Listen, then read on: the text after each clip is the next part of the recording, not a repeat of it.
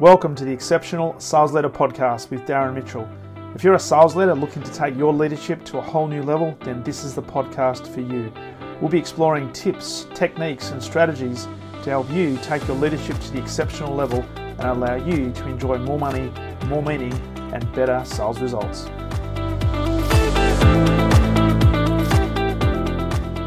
Welcome back to the Exceptional Sales Leader Podcast. Darren Mitchell here on a beautiful Monday, and have the pleasure today of speaking with Mr. Joel Stevenson all the way from Boston in the US, and it's actually, about 7 p.m. on a Sunday night, Joel, right now. Yep, which is why it's so dark. And yet you've got these beautiful lights behind you, and if you just move your head to a little bit, there's this, it's very angelic. Yeah. Awesome. So, Joel, you are the director of, the general manager of direct brands at an organization called Vendasta. Have a fairly extensive experience in sales. So, also a podcaster yourself with the podcast named Hard Sell. So, really looking forward to this conversation. As always, with this particular podcast, we don't know in which directions that it's going to go, but the direction is always the direction that it needs to go. So strap in. And if you're listening to this as a first-time listener, welcome. And of course, if you are a returning listener, welcome back. So, Joel, before we jump into the topic, as I always do with a lot of my guests, love to know a little bit about you for the listeners in terms of the Joel Stevenson story, where you've come from, what your general background is, and what brings you to sales leadership today. Yeah, the thumbnail is I started my career in sales a long time ago. Worked for a telecommunications company and ended up working for a customer of mine that got kind of sort of swept up in the whole .com era, and so had a chance to do a bunch of different sales roles back then. Then ended up we had the .com bust, and then we had 9/11 here in the U.S. and the 2002 financial crisis, and so I ended up taking some time off, going back and getting my MBA, and then did a finance concentration there, did some sales consulting work for a while, and then eventually landed myself at a company called Wayfair, which did have for a very short time an Australian presence, Okay. but is mostly here in the U.S. Big e-commerce retailer, and I did a bunch of different jobs there. But the last job I did there was I had set up a B2B unit of the company, so selling to interior designers and contractors, builders, that sort of thing.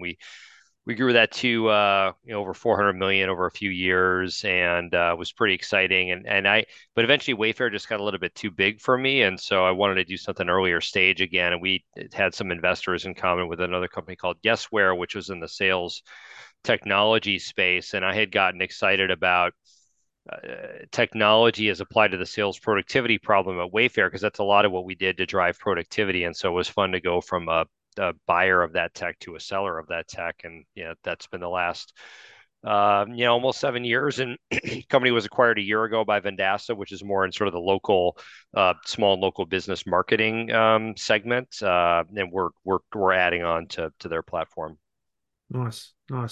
And what is it about? You mentioned a couple of things. You love the startup mold. What do you love about that? Because there's a lot of listeners who have been part of startups or are in the startup phase now. Yeah, you're just a little bit. I think typically you're just a little bit closer to the action. Yeah.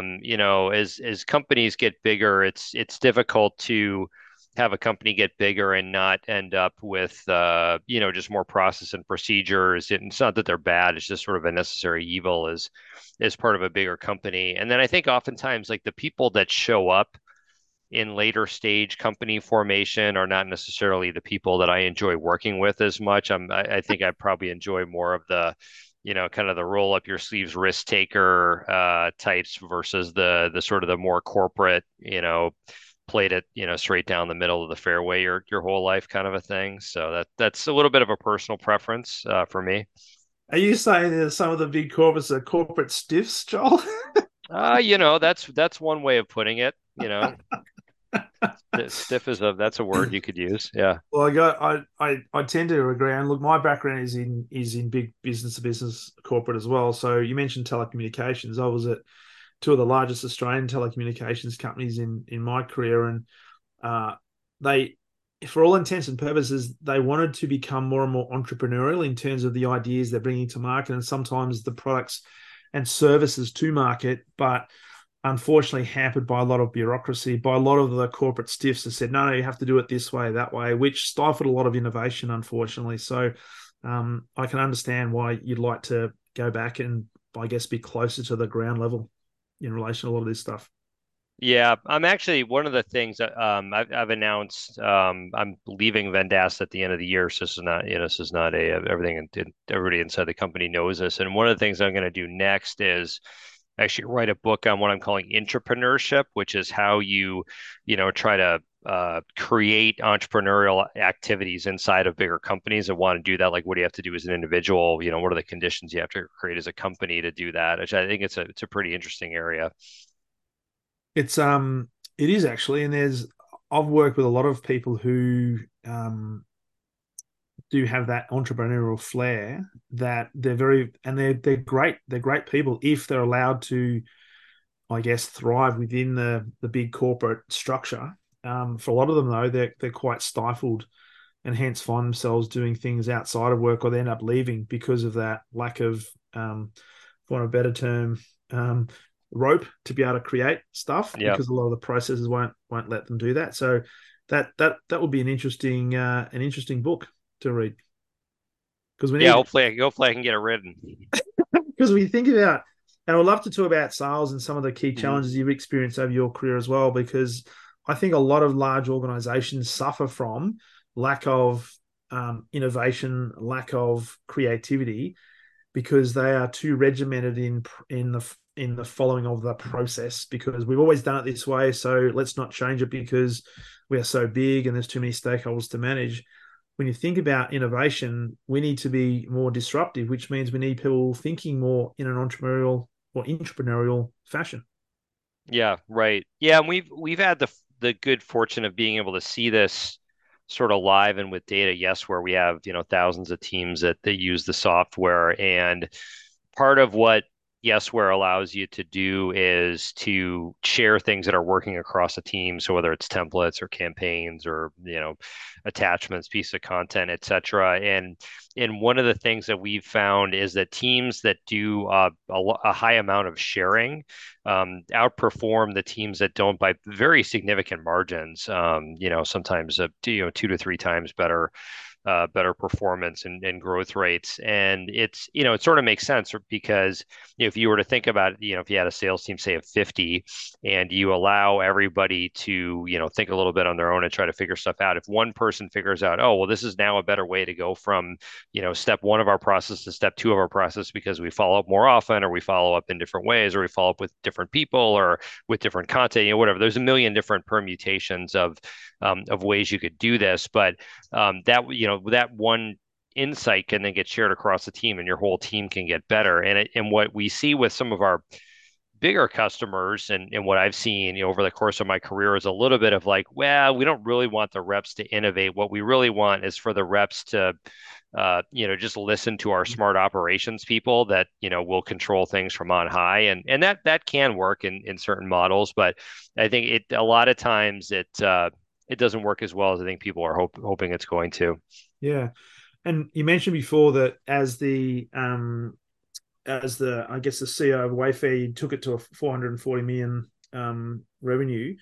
What were some of the key lessons there? That, I mean, obviously there's some stuff that's happened that has now been the catalyst for the book you're going to write. Yeah. Which, by the way, you have to do it now because you've actually declared to everybody that you're going to be writing a book. Yeah, I mean that's a great way to force yourself, I think. But what are some things? 'Cause I know you mentioned Yesware as well in terms of sales technologies. What are some of the key lessons that you learned going through that process that has allowed that company to grow so quickly, but also set a foundation and that bigger companies should be able to learn from?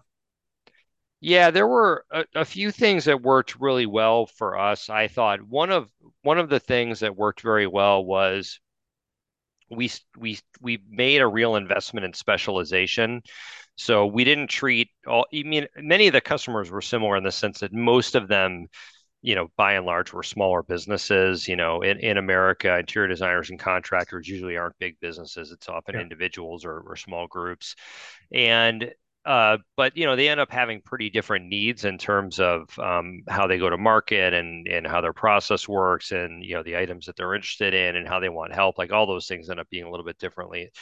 And so we invested pretty early on in serving those customers different. And one way we'd serve them different is we would give them account managers that only dealt with that type of customer. And so they ended up having, sort of figuring things out, and being a little bit, have a bit more empathy for the customer, anticipating questions and challenges a little bit better.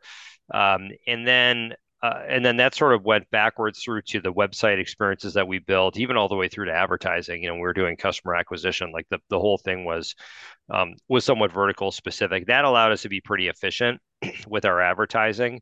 And when people showed up, they, even though we had, very disparate customer types in the funnel, they showed up. I think they sort of felt like, oh, like this is where I belong, like with people that are like me and they understand me and they speak my language and all that stuff. So that was really a big one. Another one was we just made, as I mentioned earlier, huge investments in technology and systems and process. And we were very ruthless with prioritization in terms of who we were calling, what order we were calling them in, cadences, and constantly testing and iterate to try to get to the right thing. And then as we found things that worked, we were able to scale them pretty quickly because we had a good sort of management infrastructure and technology infrastructure from which to do that. But we had, to just give you an idea, we at one point set up a system whereby we had we would shoot. So we had a group of reps in sort of the middle part of the U.S., and they were doing most of our kind of outbound contacts to try to get customers just interested in the program. It didn't cost anything to join, but we just try to get them to sign up. And then once we got them to sign up, then normally we were able to build a revenue stream there. And what we ended up doing was having them basically push a button in Salesforce every time they were going to do with we called it the next action button. And this is Yeah. before this was sort of sexy, I think. And it would choose from about, I don't know, 500,000 available tasks, and it would try to choose the best thing for them to do in that moment. And that, it worked well. There were two couple of downsides to it. One was, one time we took down our entire Salesforce region because we had coded some things incorrectly. So that wasn't great. And when we had issues, it's like then you had a bunch of reps that like didn't really know that one set of reps. It was really, I think, maybe a little bit too robotic. Sort of the opposite of what we're talking about earlier before. And then the other potential downside to it was that um, it just wasn't really the best job to do. And so it was really like that was not at all a bench for any other part of the company. It was just sort of like you could do this job for a period of time until you got probably bored or wanted to do something else. And so there was sort of a constant rotating door of people, but it worked exceedingly well. That's another interesting thing with a lot of organizations, irrespective of size, is the attrition. So, Hmm. um, but still through that process, they're able to build a sustainably strong business because that was a pretty rapid growth. Did you end up finding that over time, the more that you streamline some of those coding errors and the processes, that you're able to attract, I guess, the perfect salesperson and perfect account manager for that particular organization to give it that longevity? Yeah, I mean, it depended a little bit on the part of the sales process that you're talking about and who we were working with. But a lot of what ended up happening was we just started with stuff that was kind of simple to do, or that we could just brute force. Like we used to just run all these SQL queries to try to figure out what customers we should call. And then it went on a spreadsheet to somebody who would just like start dialing down the spreadsheet. Eventually it ended up being data scientists who were building these like elaborate, black box ranking algorithms that then immediately got fed to Salesforce, which then had this giant, optimization algorithm that eventually made it to a rep. So that ended up being pretty sophisticated in the end relative to where we started. And on the sales side, I think in that when we got into account management, which is a lot of what our sales really were, was account management, and trying to build, increase sort of a book of business with folks. There we were able to get people through from, kind of maybe an entry level role that didn't have a lot of experience to eventually managing bigger and bigger accounts. And so Yeah. our biggest, our bigger account managers might have had, maybe 5 to 30 accounts or something like that that would be billing, maybe $10 million a year or something like that, and they were integral to these businesses. We would often have designer cells like, I couldn't grow my business without you guys, and so they really became sort of an extended part of the team, and that really helped with longevity, I think, because we gave people an ability to grow their career, to grow their earnings, and I think not only be part of a Wayfair group that was doing pretty well, but also feel like they were like part of their customers' extended team. And there's still reps that are there today from when I was there, decade ago or whatever. So Wow. Because one of the things that many companies grapple with is the value proposition to the marketplace and why customers would want to do business with you. And I say to sales teams all the time that you can drink the Kool-Aid as much as you like, right? But if you understand your customers actually don't want your product and they're not actually looking for your product, what they're looking for is a solution, we can actually start to flip the conversation completely around. If you look back, and sometimes you can't get, I guess, insights until you look back in terms of what you did and how it evolved. What was it about what you guys did to build the business so quickly that sort of resonated to say this is why customers do business with us? And now you take that forward, and ultimately probably why Vendasta ended up buying you guys anyway. Um, what were some of the key value propositions that customers saw in you? Because this is what a lot of sales leaders in particular don't spend enough time on. They get so caught up in their own product, their own service, and they go out and flog that. They don't necessarily sit back and think, well, why should a customer and why does a customer want to do business with us? yeah, Have you done that sort of yeah, analysis? What did you learn?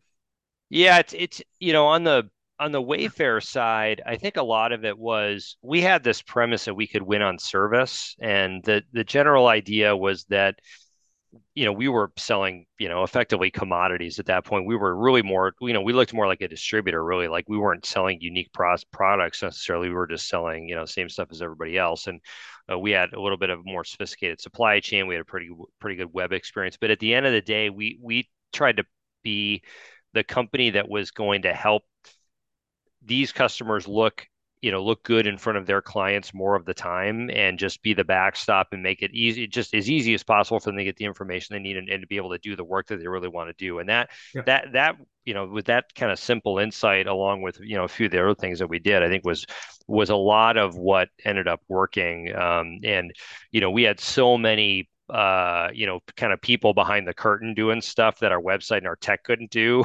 especially in the early days, but the customer didn't know. And and oftentimes when we would get an opportunity to win the business, it was because something else had gone wrong for the customer. And so we were able to take advantage of those situations because we had, in America, we had product all over the place. We could get to the customer very quickly, and maybe we couldn't Yeah. get otherwise. So like, well, I wouldn't have used you, but you're the only person who can get in here in 2 days.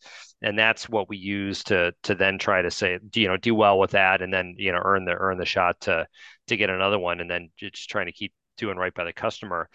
And on the Yesware side, it was a little bit of a different situation where a lot of the way that Yesware grew, especially in the early days, was through product-led growth. And so we had a product that you could use for free, and it utilized a Chrome extension. It worked in Gmail, or you could use an Outlook plugin, or Outlook add-in for Outlook.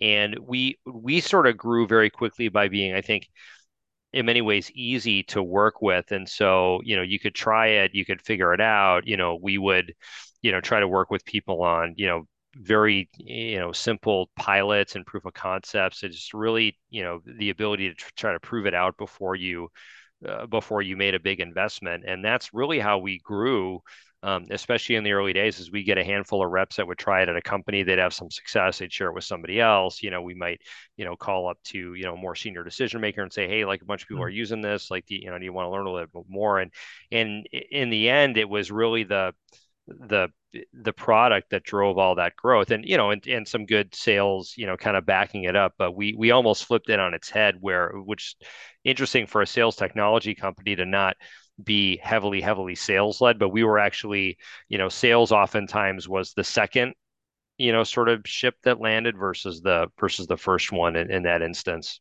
Yeah, it's interesting, and through that process, and would you call it hypergrowth? Hypergrowth? There was a period of that, yeah. I mean, Yeah, it wasn't always that way, but there wasn't some early days like that. yeah. So what we're because a lot of people listening to this are working for organizations that are very in various stages of their growth. And one of the things to always be conscious of is having the right processes in place to support that growth. Looking back with those great times where you were actually accelerating forward, what were some of the challenges that you had to deal with, or the lessons that you learned that has helped you then maintain a level of consistency moving forward into the next evolution?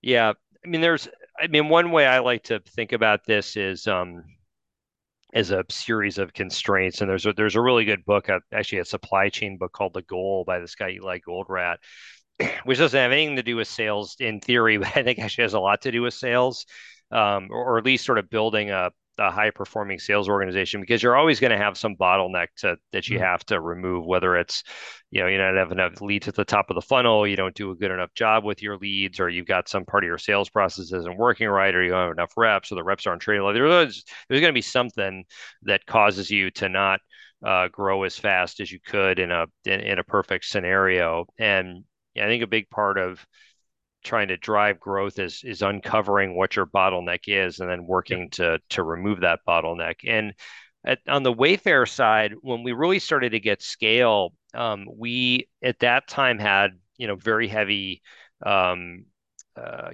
management focus, as I mentioned. And so people ended up becoming the constraint, at least in the way that we wanted to cover it. And part of the challenge was, how do you hire reps that quickly and get them trained and get them onboarded and get them working their accounts when the numbers that we were doing were insane. And we were tripling, or more year over year. And Oh, so the rep classes kept getting bigger and bigger. Like we started hiring, 50 a month at one point. wow. And we had, maybe 100 in the company, and all of a sudden, like, we got three hiring classes lined up behind it of 50 each.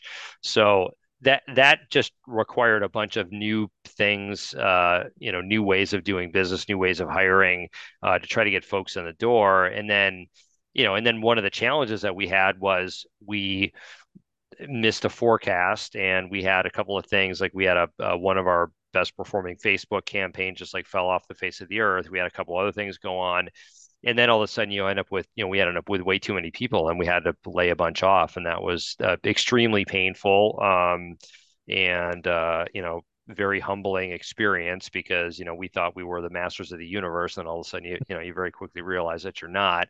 And then you impact a bunch of people's lives, because some things were unforeseen, but I think there were some things that we could have done better as well. But we adapted, and we got the thing right sized, and the thing continued to grow. I mean, I think it's, 1.5 or $2 billion division now. So it's like they definitely, have, overcame a lot of those early challenges. And on the Yesware side, a lot of our challenges have come from, very intense competitive pressure, have come from, continuing to try to advance the ball on the technology side. We sort of live in some ways as a guest, whether invited or uninvited, inside of other platforms like Gmail and Outlook. And so there's constant changes to that. And so it's really been about constant adaptation, on Yeah. the Yesware side, both from a technology perspective and how does the software work, but also that can change your go to market pretty quickly, especially when you're product led. And so constantly trying to adapt and tinker with the go to market to adapt to changing conditions. Because I know one of the topics you talk about is enabling you to expand. Well, how do you expand your sales reach? And what I hear then is a lot of adaptability, flexibility, and moving quickly. Are there any key lessons or key ideas that you've learned that others can sort of learn from that enables us to expand the sales reach? Yeah. Well, I think the one hard fought lesson I think that maybe doesn't get talked about as much as maybe it should is it's generally easy to put more volume out into the world. It actually doesn't take that much intelligence to be a moronic spammer, it turns out.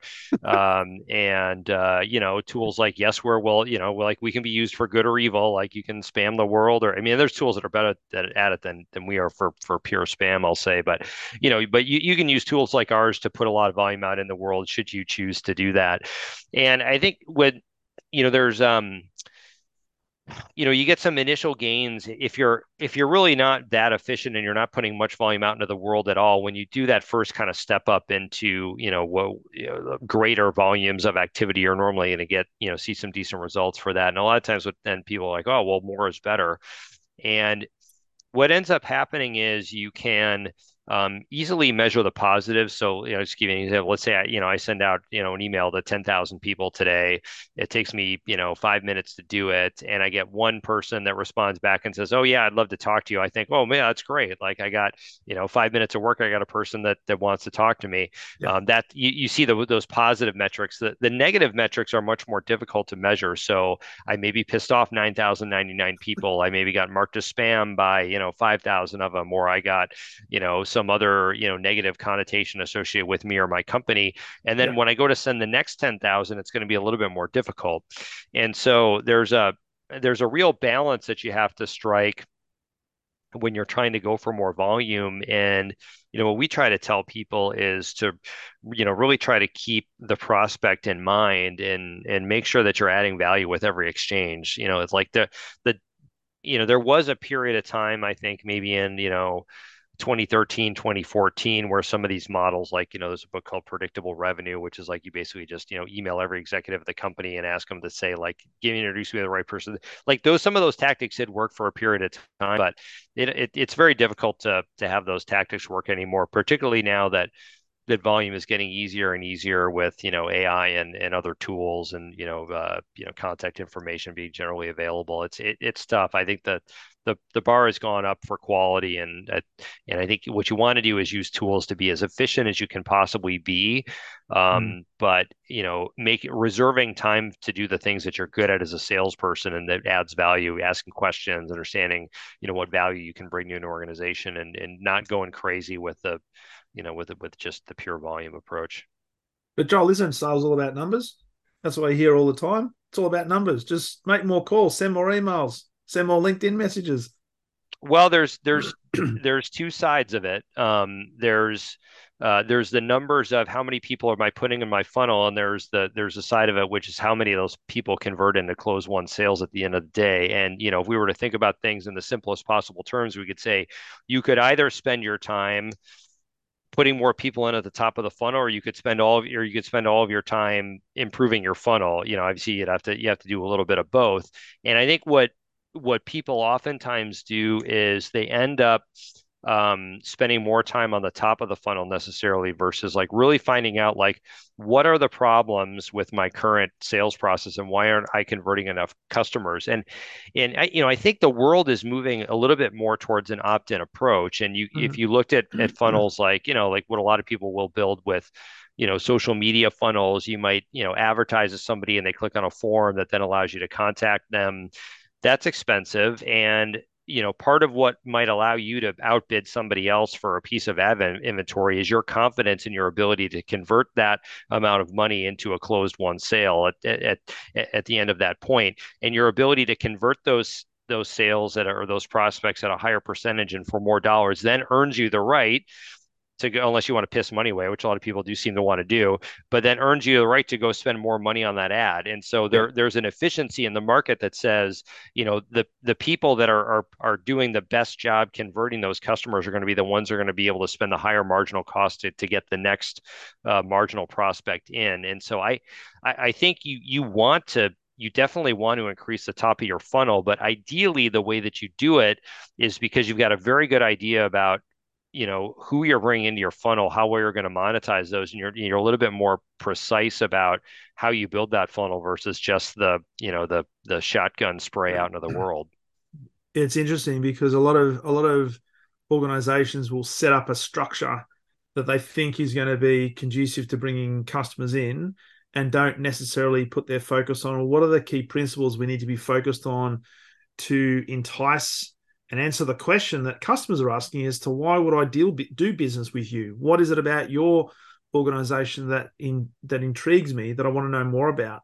Because a lot of the organizations just go out and say, hey, we've got the best product, we've got the best service, we've got the best widget, insert, comment there, and they just think that's going to do the deal, and it's not. So there's a few things I want to cover on this. One is ideas around structure, that you can set up so that we can be more effective in how we go to market, and also how we actually attract customers, but also then talk about some of the key principles around sales that you see working today and will continue to work into the future. So firstly, we'll part the sales principles for a sec. From a structural point of view, what have you, because you mentioned before you had to offload a few people, which wasn't necessarily palatable, but obviously we've gone on and continue to grow. What are some key, I guess, principles or lessons around structure that enables us as an organization to be more, I guess, more efficient, more effective? Yeah, I think, it's always going to depend a little bit on, who you're selling to, how much your product, how much, revenue an individual sale is, what sort of margin structure you get is going to depend on a lot of these things. I think if we were to start at the small end, um, what I'm seeing is that the sort of that high efficiency call center actually still works pretty well, where you have these direct response funnels on places like Facebook, or even AdWords still, where you've got a strong call to action. Somebody does a thing, you call them almost immediately, and they're in a business where they answer their phone, is an important part of that too.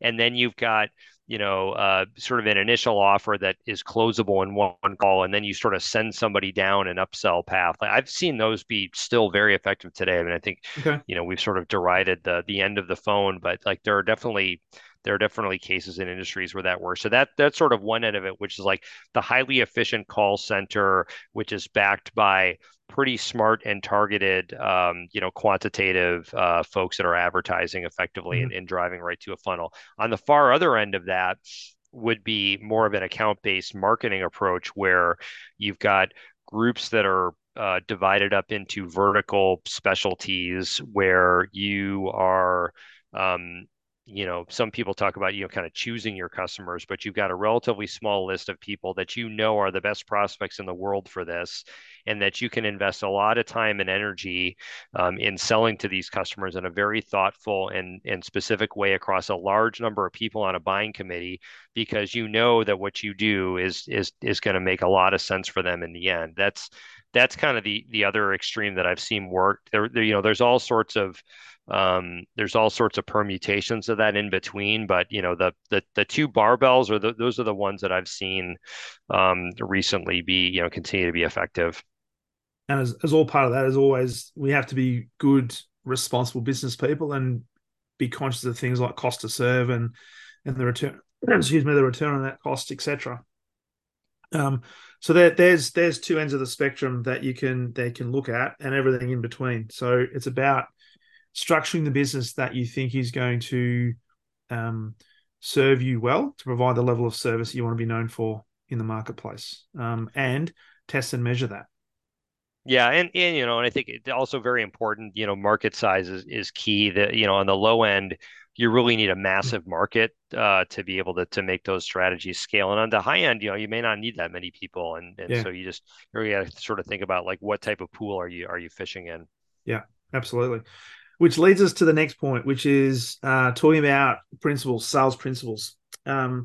And a lot of people listening to this have been in sales for many years. A lot of people listening to this have brand new to sales, and looking for the difference that for them can make all the difference. So, from your experience and what you're finding now, what are some key principles that we should be considering following today that gives us every opportunity of being successful? Yeah, there's a couple that I like. The first one is to never allow unforced errors into your sales process. And what do I mean by that? So if you think about tennis, if if Djokovic, not whales a serve at you 150 miles an hour and you miss it, like that's a forced error. You probably weren't going to get that over the net.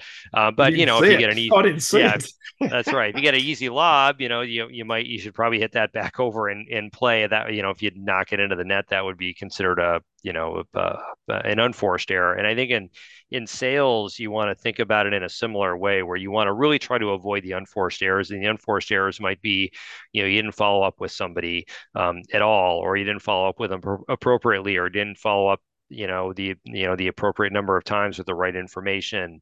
You maybe didn't prepare as well as you could have for a sales call, so you didn't ask good questions. You maybe didn't leverage other parts of your organization. You didn't ask for the order at the appropriate time. Like there's all these things that I think you can control. And prospects are so precious these days. I mean, they've always been, but I think even more so as interest rates go up and Mm. the economy starts to tighten a little bit. It's like you just can't avoid that. You can't afford that in your sales process. You just got to do Yeah. everything that you can. Like if you lose because a competitor ran a better process than you and were a better fit for the customer, your customer lost all their budget, or whatever. Like those are all good.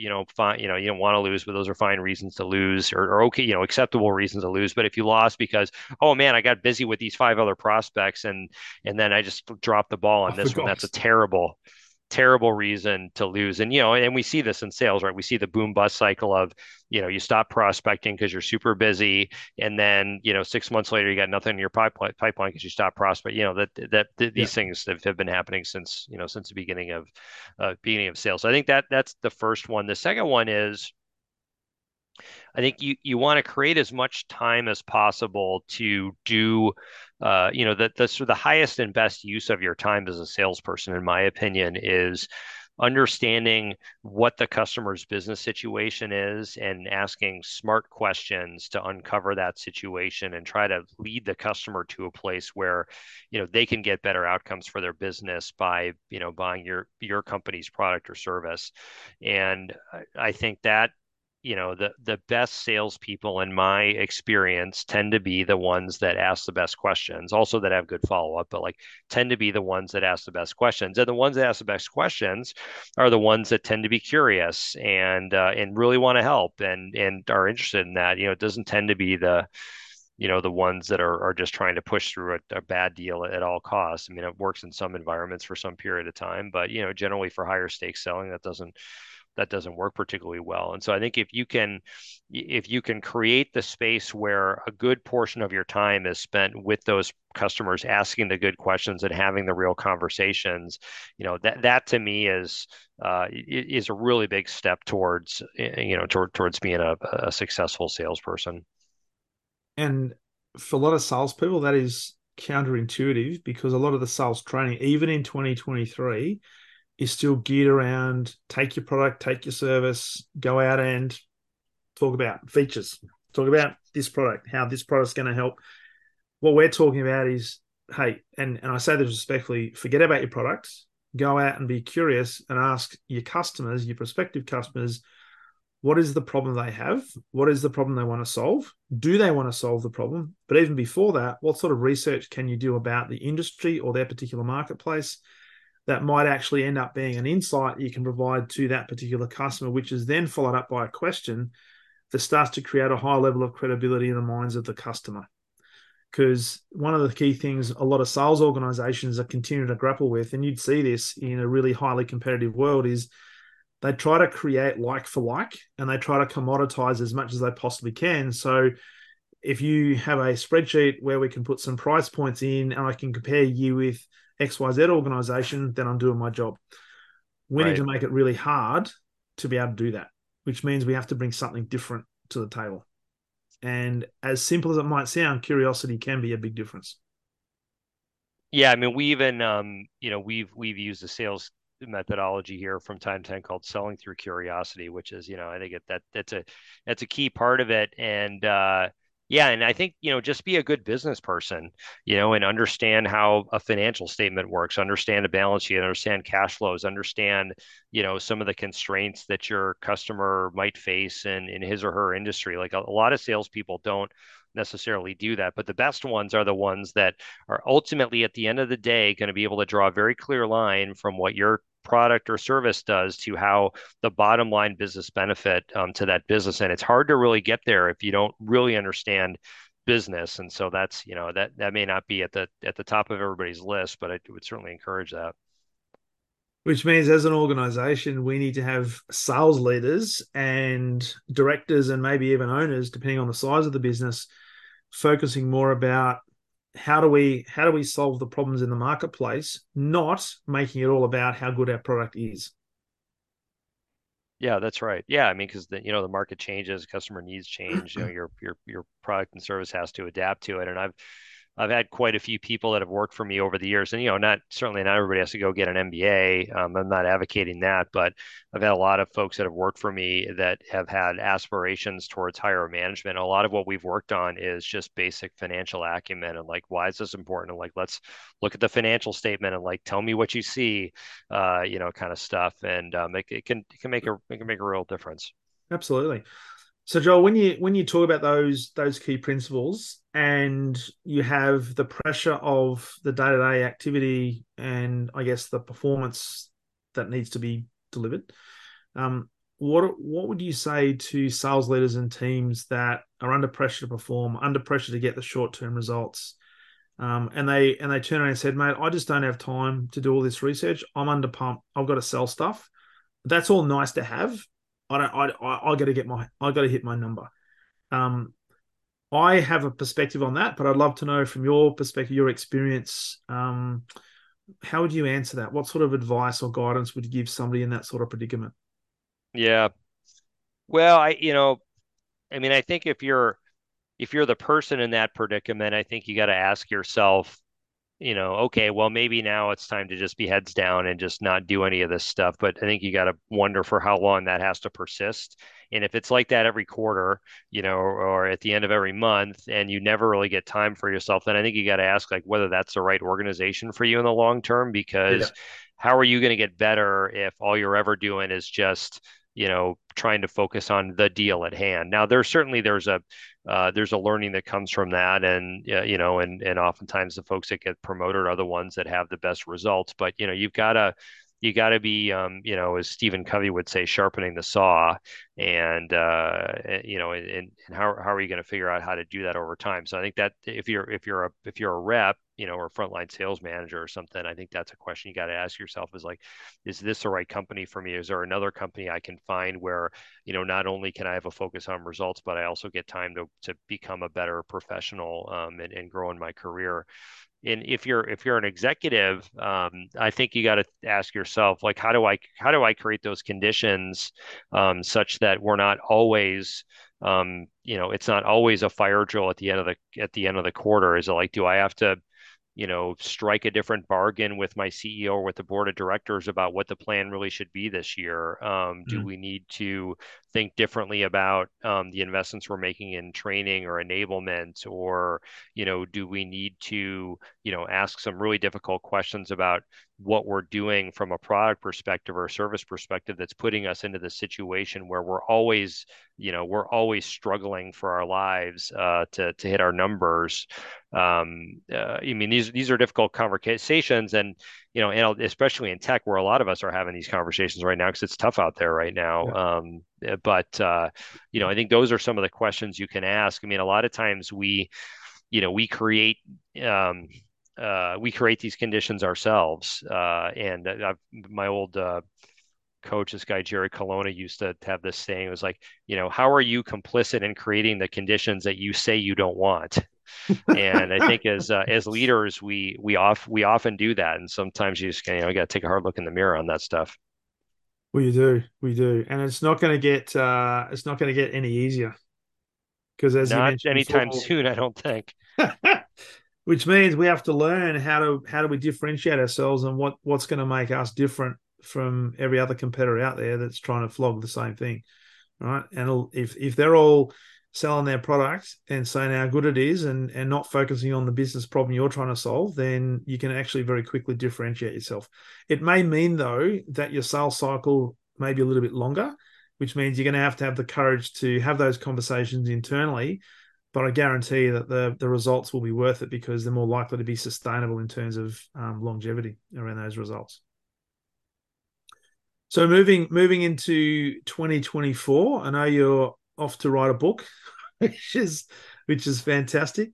If you put your the what is it called? The crystal, not the crystal glasses. The what's the seeing the Crystal future? ball. The crystal ball. That's it. Yeah. Do you guys have those in Australia, or is that just an American thing? No, we do have Yeah. crystal balls. Yeah, there's Yeah. a lot All of right. people that completely live all the time under the guise of a crystal ball. Um, what are you seeing in the next 12 months? I know we've always talked about a little bit about the I guess the interest rate challenges and stuff like that, but sales is going to continue to evolve. Sales is going to Mhm. continue to happen. Sales is going to continue to be what makes the world go around. What are you? And I'm going to ask this question from the context of what are you looking forward to? What do you see as some positive things happening in the next little while, maybe the next 12 months, that salespeople and sales leaders can grab hold of? Yeah, I think we're going through a little bit of I don't know, you could almost call it like the AI head fake, where these large language models are so, I think, surprisingly powerful to people that I think everybody thought that everything's now changed and people have started to use these things in ways that are maybe not the best ways, and like we're still trying to sort of figure it out, like what is really the highest and best use of this technology, and how can we really harness this to make everything better versus just create a bunch of spam and hallucinations and stupid crap that now somebody else has to fight. There's this funny comic where there's a person who is on one end is like saying like, write me a 2-page email about how great this product is, and then on the other end someone gets the email and says like, summarize this email in a paragraph. And we're in a little bit of that stage right now where there's it's sort of the measures and the countermeasures are all going out, but I think we will get to a place, I bet sometime in 2024, because these things are only, these models will never be worse, they're only getting better, where Yeah. some of the use cases will become a little bit more obvious. We'll start to figure some things out. It'll become a little bit more practical, a little bit more systematized, and we'll start to get some of the real productivity benefits of these things, that will, I think, benefit the best people as well as folks that are kind of learning and getting better. We're still a little bit in that awkward stage right now, Yeah. where there's a lot of noise, but I see us getting out of that relatively quickly, and some real benefits accruing to the people that are investing in these types of tools. And I reckon AI is going to be, I believe, is an enabler rather than a disabler. If used, as we said before, if used for good, not for evil. Yeah. Now, mate, as we wrap up, it would be remiss of me to not mention your podcast, Hard Sell. Yep. Now, just tell us a little bit about that. It is all about hard selling, or is it the antithesis of hard sell? Yes, if you know me, my purpose is to grind you into oblivion and make you sign the thing. So, yeah. No, it's it's a little bit of a joke. It's more about, the idea is selling is hard versus hard selling. And so I get folks that I get, since I'm a tech entrepreneur, I tend to get, other tech CEOs on the podcast that I know that I think are doing interesting things in the space. I'll get sales leaders, sometimes even, frontline managers or other people that are, either sales trainers or speakers or leaders, anybody that has sort of something interesting, I think, to say about selling and how it's working today. So yes, we got, we've got a few seasons of it, and you can find it at, wherever you find podcasts, or yesword.com/podcast. Nice, nice. So we'll put that in the show notes. So, last final thoughts. Anything we haven't covered in terms of topics? Anything that's top of mind for you in relation to entrepreneurship, sales leadership, being a super famous global podcaster? Any Yeah, words I of don't, I wisdom? don't, we have, I don't know if I've quite made it to that point yet. Lex Friedman is not worried, I don't think, about the hard sell at this point, cutting into his listenership. But I think, this is, I think, a little bit of a time.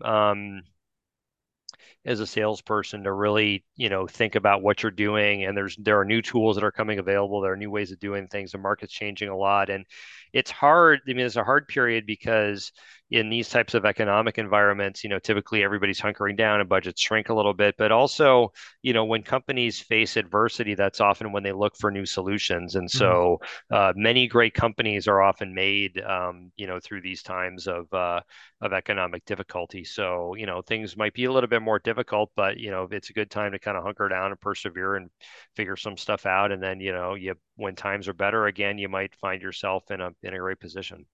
Yep, perfect. Love it. Love it. So, Joel, where can people get access to you? They want to learn a little bit more about you or, in fact, connect with you. What's the best place for them to do that?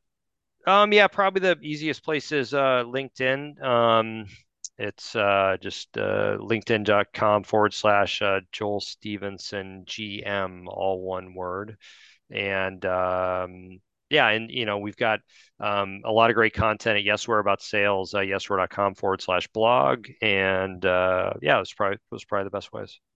Awesome, mate. Absolute pleasure. Thank you for spending some time on a Sunday evening all the way from Boston. It's been a great conversation, and thanks again for being on the Exceptional Sales Leader podcast. Great to be here. Thanks. Cheers, mate.